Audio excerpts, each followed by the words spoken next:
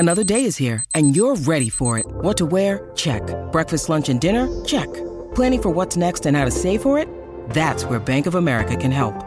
For your financial to-dos, Bank of America has experts ready to help get you closer to your goals. Get started at one of our local financial centers or 24/7 in our mobile banking app.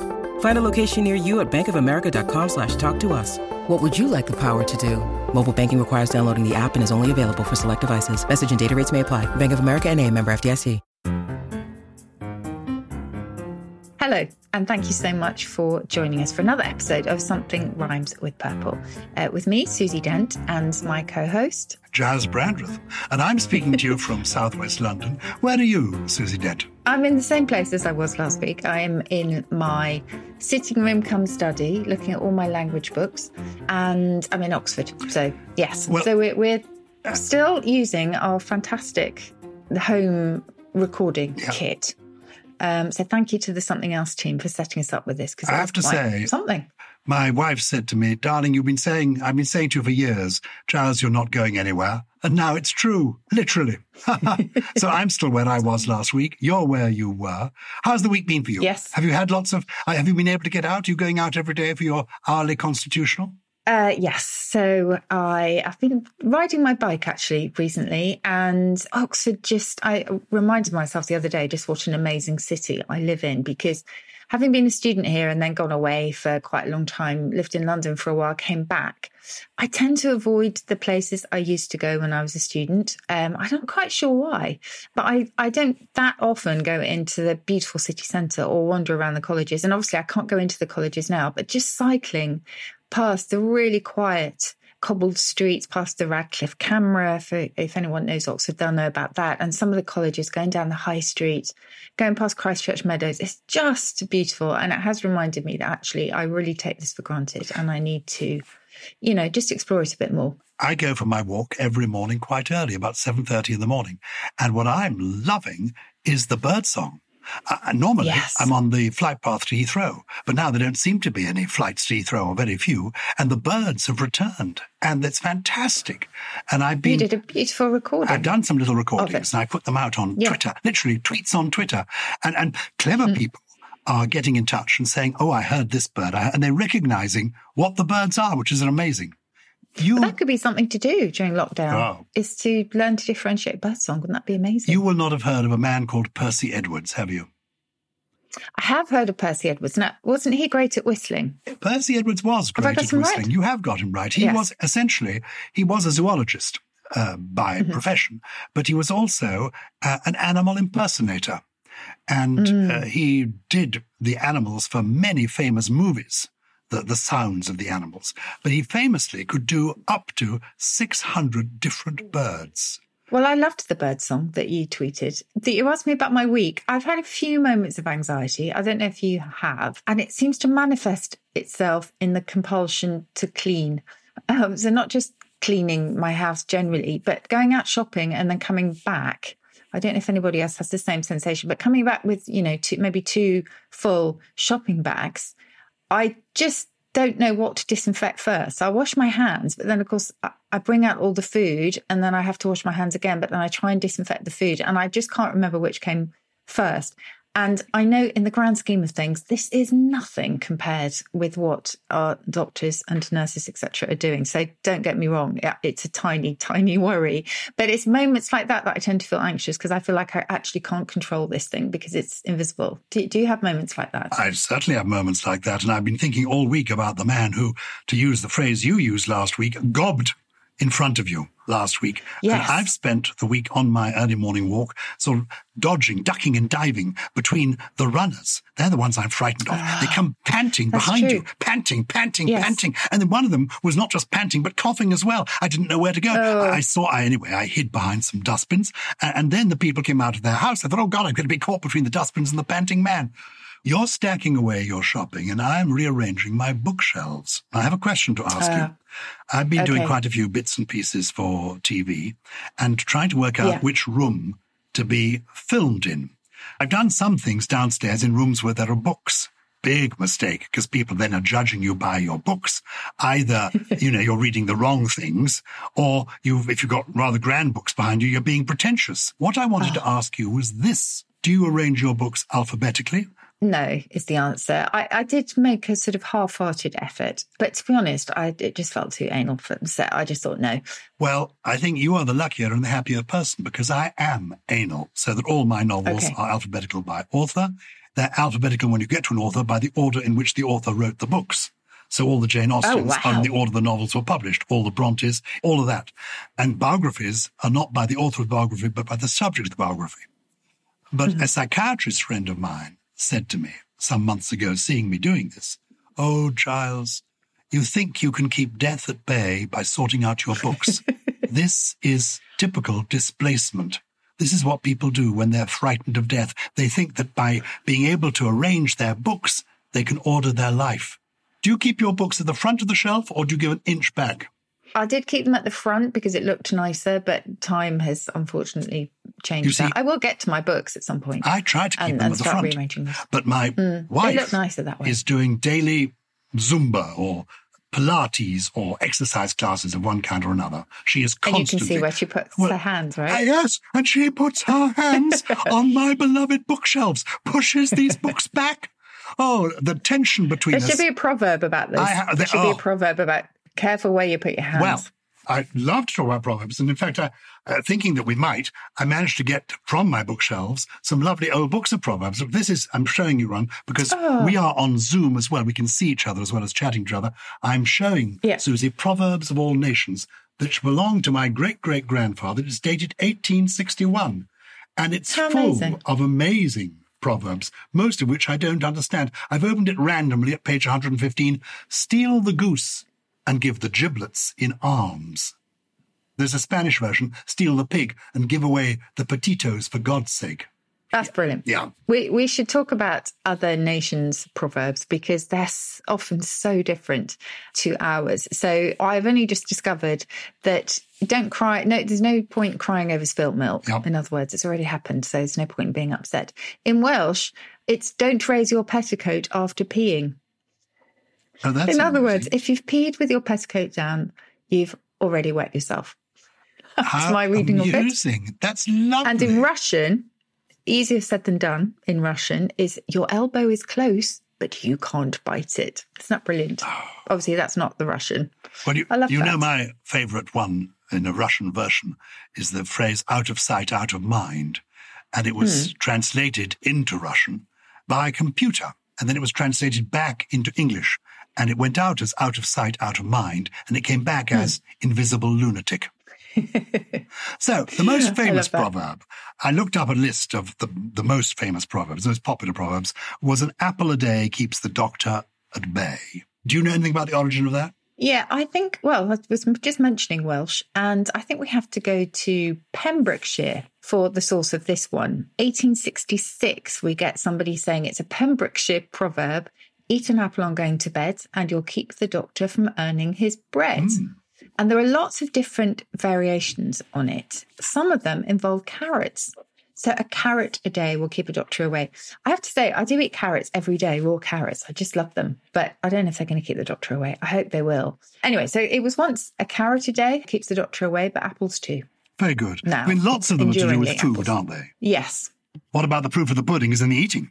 Ah, yes, the proof of the pudding is the eating. It seems really odd, doesn't it? But the idea is, basically, the proof of the pudding is simply whether or not it's good is in the eating of it. So it's not as kind of dastardly as it sounds.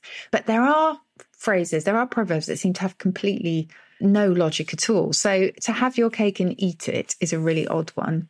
But the original wording did make sense because it was, you can't eat your cake and then have it too, which makes perfect sense. And it was from over 500 years ago. And for some reason, we flipped it to today's more puzzling version. I've got some wonderful ones about cheese that my father loved. He used to say, after cheese comes nothing. And the other one cheese one he had, now this is, well, I don't know whether this is permissible now. An apple pie without some cheese is like a kiss without a squeeze. I like that one. I like that one. One of my mum's favourites was talk of the devil. Do you remember? Well, I guess we still say, oh, talk of the devil when you are talking about somebody and then they just walk through the door. That's really old. It's mid-17th century, and it reflects the superstition, not more superstition, that it was dangerous to mention the devil by name. So there were so many synonyms for the devil, Old Nick, Prince of Darkness, the Horned One, all came about because we thought we needed euphemisms for the devil. And people, they probably didn't believe that the mention of the devil would cause him to actually appear, but it did become quite a useful sort of figurative phrase. And Shakespeare used it quite often. So he says, he must have a long spoon that must eat with the devil. And then in his time, the clergy also said, talk of the devil, and he is bound to appear, because it was a warning against being too curious about evil and stepping in the wrong direction. So I like that one. I like the devilish ones. What about teaching your grandmother to suck eggs? Yeah, that's really odd. Again, what you'll find if you're digging into Proverbs is that there are so many versions of it. As sure as eggs is a good example of that. As sure as eggs is eggs. There are so many different things substituted for eggs. Some people think it's all to do with algebra, and as sure as X is X. But no, there were just all sorts of food things substituted for that.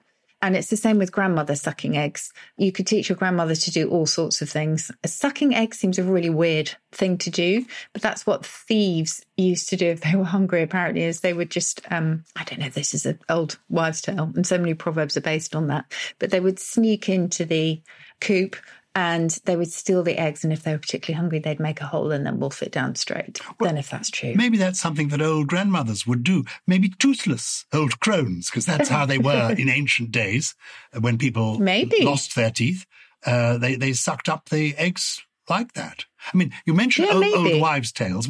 How old an expression is that? Yeah, well, that one's around the 18th century. And in fact, most of them do date back to the 18th century. And other versions of sucking eggs was, don't teach your grandmother to steal sheep. And even more weirdly, which makes you think they were deliberately choosing something that was a bit preposterous, don't teach your grandmother to milk ducks. Oh. Which I like. That's good. The idea is, obviously, longer experience brings the wisdom that you need to manage such tricks. He that eats least eats most. Now, what do you think about that one? He that eats least eats most. So he who actually is less greedy in life. Exactly. The moderate eater will live the longest. And to keep yourself fit and your digestion good, after dinner, sit a while. After supper, walk a mile. It's rather nice, isn't it? That's a good one too. It's a good remedy. Should we take a break and come back to some of these? Okay. I'll tell you what I want to do after the break. One of my favourite proverbs it's not really a proverb, actually. It's an expression, to turn a blind eye to something. Oh, is that to do with Nelson? It must be. Yes, it is. Also from Something Else. Mel Gedroych is quilting. Listen to Mel and good friend Andy Bush as they learn a great new skill and tell some brilliant stories, all whilst having some good, wholesome fun. In a nutshell, I took a pair of scissors and I went into my husband's wardrobe. Now, this comes from a shirt that I bought him that I know he doesn't like.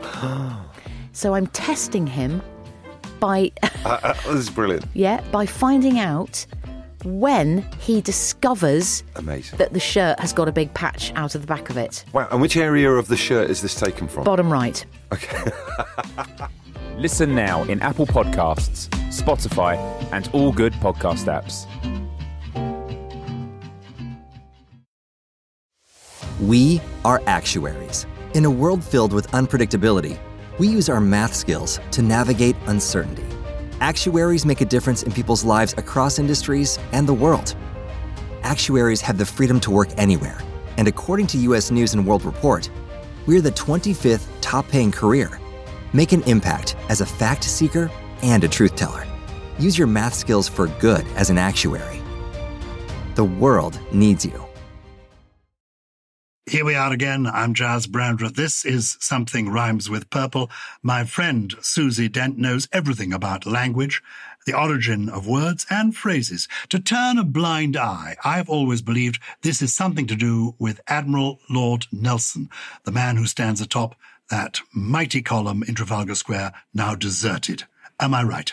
Yes, you are right. I think it's quite well known, this one, but I love it because it's just so literal. I think I've talked before on our podcast about how I love those idioms which you think must be a metaphor, but actually began with really literal origins. This is one of them. So, of course, turning a blind eye we use as a figurative turn of phrase these days, but it does go back to Horatio Nelson, who, of course, had one blind eye. And just to condense it really quickly, once during battle, the British forces signalled for him to stop attacking a fleet of Danish ships because surrender looked inevitable. He thought they still had a chance, so he held up a telescope to his blind eye and said, "I do not see the signal." So he persevered, he attacked and was victorious. So his blind eye turned out to be extremely important. Wonderful. And I just love that. And is he the Nelson of the Nelson touch? You've heard that expression. I don't know. What's the Nelson touch? Oh, having the Nelson touch. Midas touch, but not Nelson touch. Oh, no. Well, what's that? The Nelson touch means something rather special. Oh, you've got the Nelson touch. Ooh. Now, did you, when you were at school, play cricket, or have you played cricket since? I used to play French cricket with a tennis racket, but I've never actually played cricket.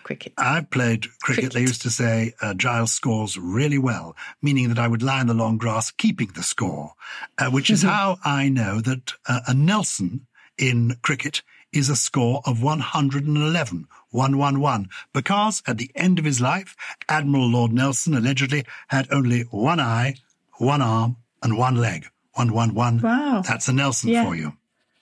Wow. That's a good one, well, isn't it? No one would have given Nelson a cold shoulder. No. And I wanted to mention this one because this is one where it's got a lovely story attached to it, which, once again, I have to kind of politely say is a load of tosh.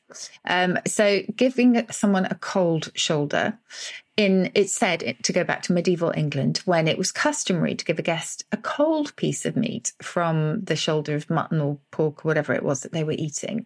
Some stories say that this was a polite way of telling people that they may leave. Other stories suggest that this was the kind of meat equivalent of, or not the meat equivalent, but another equivalent of humble pie, which we've mentioned before was originally umbles pie, umbles being the entrails of animals that were served up at banquets. And the entrails were served to the peasants. So it said that the cold shoulder was the one that was given to the lowlier members of a table. It's a lovely story, but it's completely rubbish. And the truth is just much more prosaic. It literally means you just turn your shoulder as a way of completely ignoring someone in disdain. Oh, that's a bit disappointing. Sorry about that. But it's good I know, to know. sorry, No. I built it up. No, but this is good. This is why people tune in, because they want to know from you the authority. So don't rest on your laurels. Rest on your laurels. What's the origin of that? Yeah, rest on your laurels. Romans, well, that Greeks? goes back to ancient Greece. Yeah. Yes, absolutely right. Laurel leaves were the symbols of success, sporting success, particularly status and achievements. And resting on your laurels was a way of basking in your past achievements and the glory of those rather than your present accomplishments. But it didn't start off as being negative. Only later did it take on a negative connotation. So actually, resting on your laurels was quite a good place to be. But it kind of flipped. And those laurels, of course, give us laureate, as in the poet laureate, as in a Nobel laureate.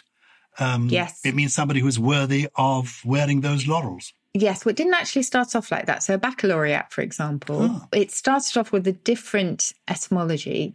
So it started off being a Latin word for someone who was a kind of knight of lowly status, but its spelling was changed because people assumed it was to do with a laurel wreath and that actually you were given and crowned with a garland of laurel if you were successful. So it kind of changed because of folk etymology, which happens quite a lot in the course of English.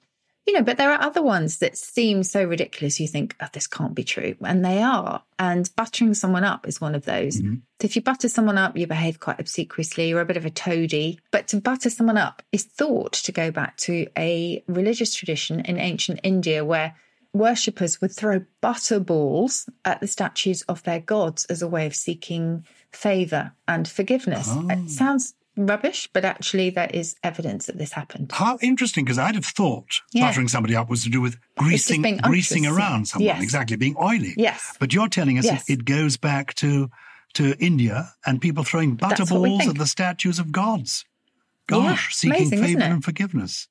Well, when in Rome, do as the Romans do. Yes. When in Rome do as the Romans do. Now, this one is really, really old, as you would probably expect.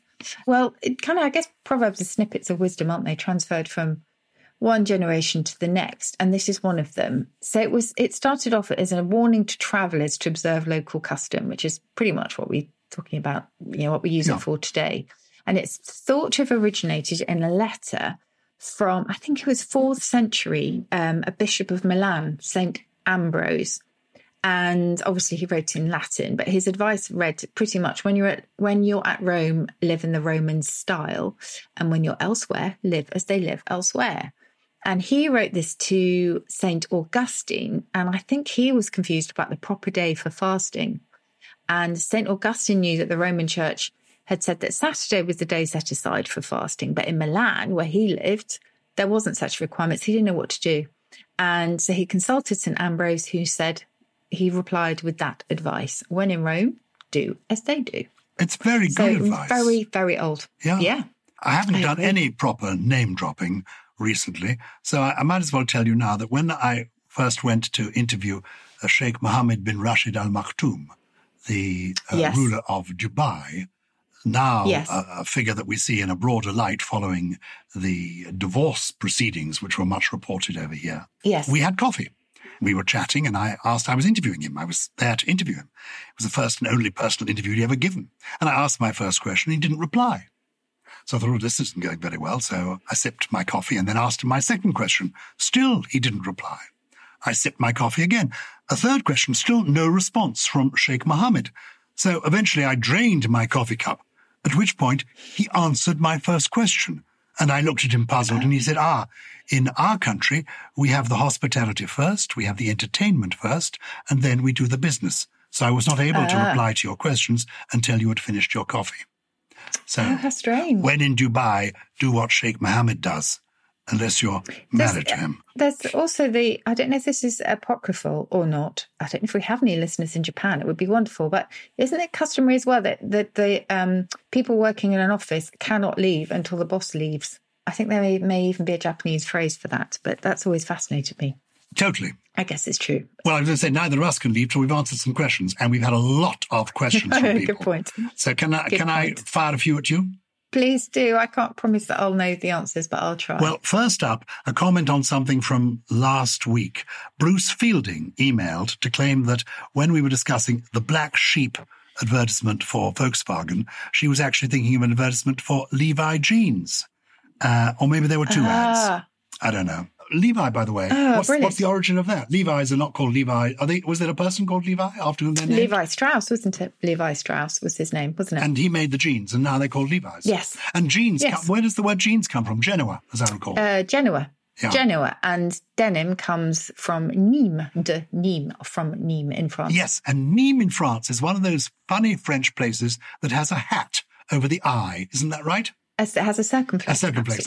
We used to call it, when I was at school, it was called a chapeau on the eye. We didn't use the word circumflex. We said, a chapeau. I don't suppose the French use circumflex. Well, I think they've modified the rules, and I don't think the circumflex is compulsory anymore. If there are French teachers listening to this, because maddeningly for them, schools are closed at the moment, or anyway, it's the Easter holidays, you could let us know whether the French have abandoned their accents. If people actually do want to... Yeah, because the Germans got rid of their S set, the double S, so it's quite possible. If anybody who does want to get in touch with us, it's simply quite easy to do. purple@somethingelse.com. purple@somethingelse.com. No G in the something. Olivia Phillips. This is something that's been creeping into the lexicon of late, according to Olivia Phillips. Hello, both. You are most definitely my favourite podcast. That's very sweet. Oh, thank you. I always listen to them the day they come out. Yay! After lockdown, I shall be starting my history A-level. And I'm more looking to affirm my theory that the word history originates from his story. And if so, should I begin to call history either their story or her story in the interests of feminism? Thank you, Olivia. Good question. What is the origin of the word history? Well, I can dismiss the fact that it has anything to do with the male possessive pronoun, nothing to do with his at all, because it goes all the way back to the Romans, as things so often do, and historia, which for them was exactly as we would use it today. It was an account or narrative of past events. And historia eventually, of course, came into English via French, in fact, as history. But story also is involved there, because the word story originally meant the same thing, a written narrative of past events that were accepted as true. And historia kind of broke off. It was reborrowed into English after the Normans came along, and their French word histoire.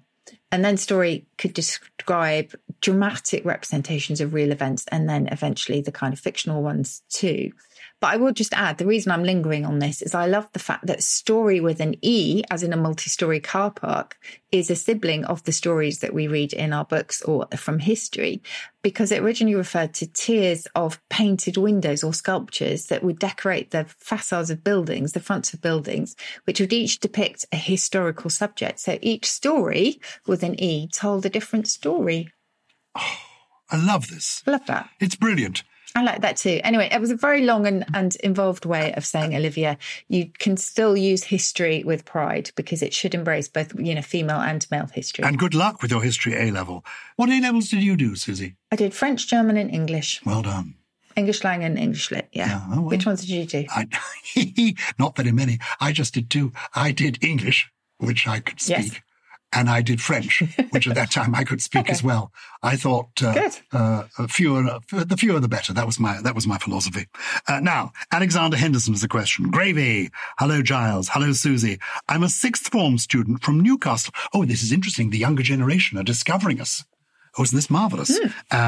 This is good. I was slightly alarmed the other day because you had the most fantastic little boy, and we need to find his name again, because he tweeted he just gave the most brilliant rendition of a poem. Do you remember? And it was just full of drama. Oh, yes. And it's about wild animals. And he said he loved our podcast. And I thought, okay, we need to maybe temper our language a little bit. Oh, come on. He did look quite young. Oh, fuck me. We can do what we like. They know it all. They're the ones teaching. My grandchildren have taught me language that I did not know existed. Hello, Giles and Susie. I'm a sixth form student from Newcastle who has been tuning in for a while, and your podcasts are a joy to listen to, especially when on lockdown. I was speaking to a friend of mine who described a film as different gravy. I really like the expression, but I'm not sure if it's real or if he just made it up. If it is real, where does it come from? That's a question from Alexander Henderson. I love the expression, different gravy. I've never heard it before. It's a great expression. Oh, let's spread the word. It is a good expression. Do you know what you are, Susie? I'm going to look this different up. Gravy. I like it. No lumps in you. I mean, gravy has been, like gravy train. And if something's gravy in slang, it's cool. But the gravy train isn't cool, is it? Smooth. Gravy train is... No, riding the gravy train, no. What does that mean? It started off being cool. To ride the gravy train is just have a bit of a sort of easy life, isn't it? Yeah. Isn't it? Well, I think you're taking advantage of other people too. You've climbed aboard something that is sloshing with gravy. Yes. Isn't that right? And I think it comes from that slang sense of gravy, meaning sort of easy, the easy life. But yeah, I've never heard that exact expression. I love it.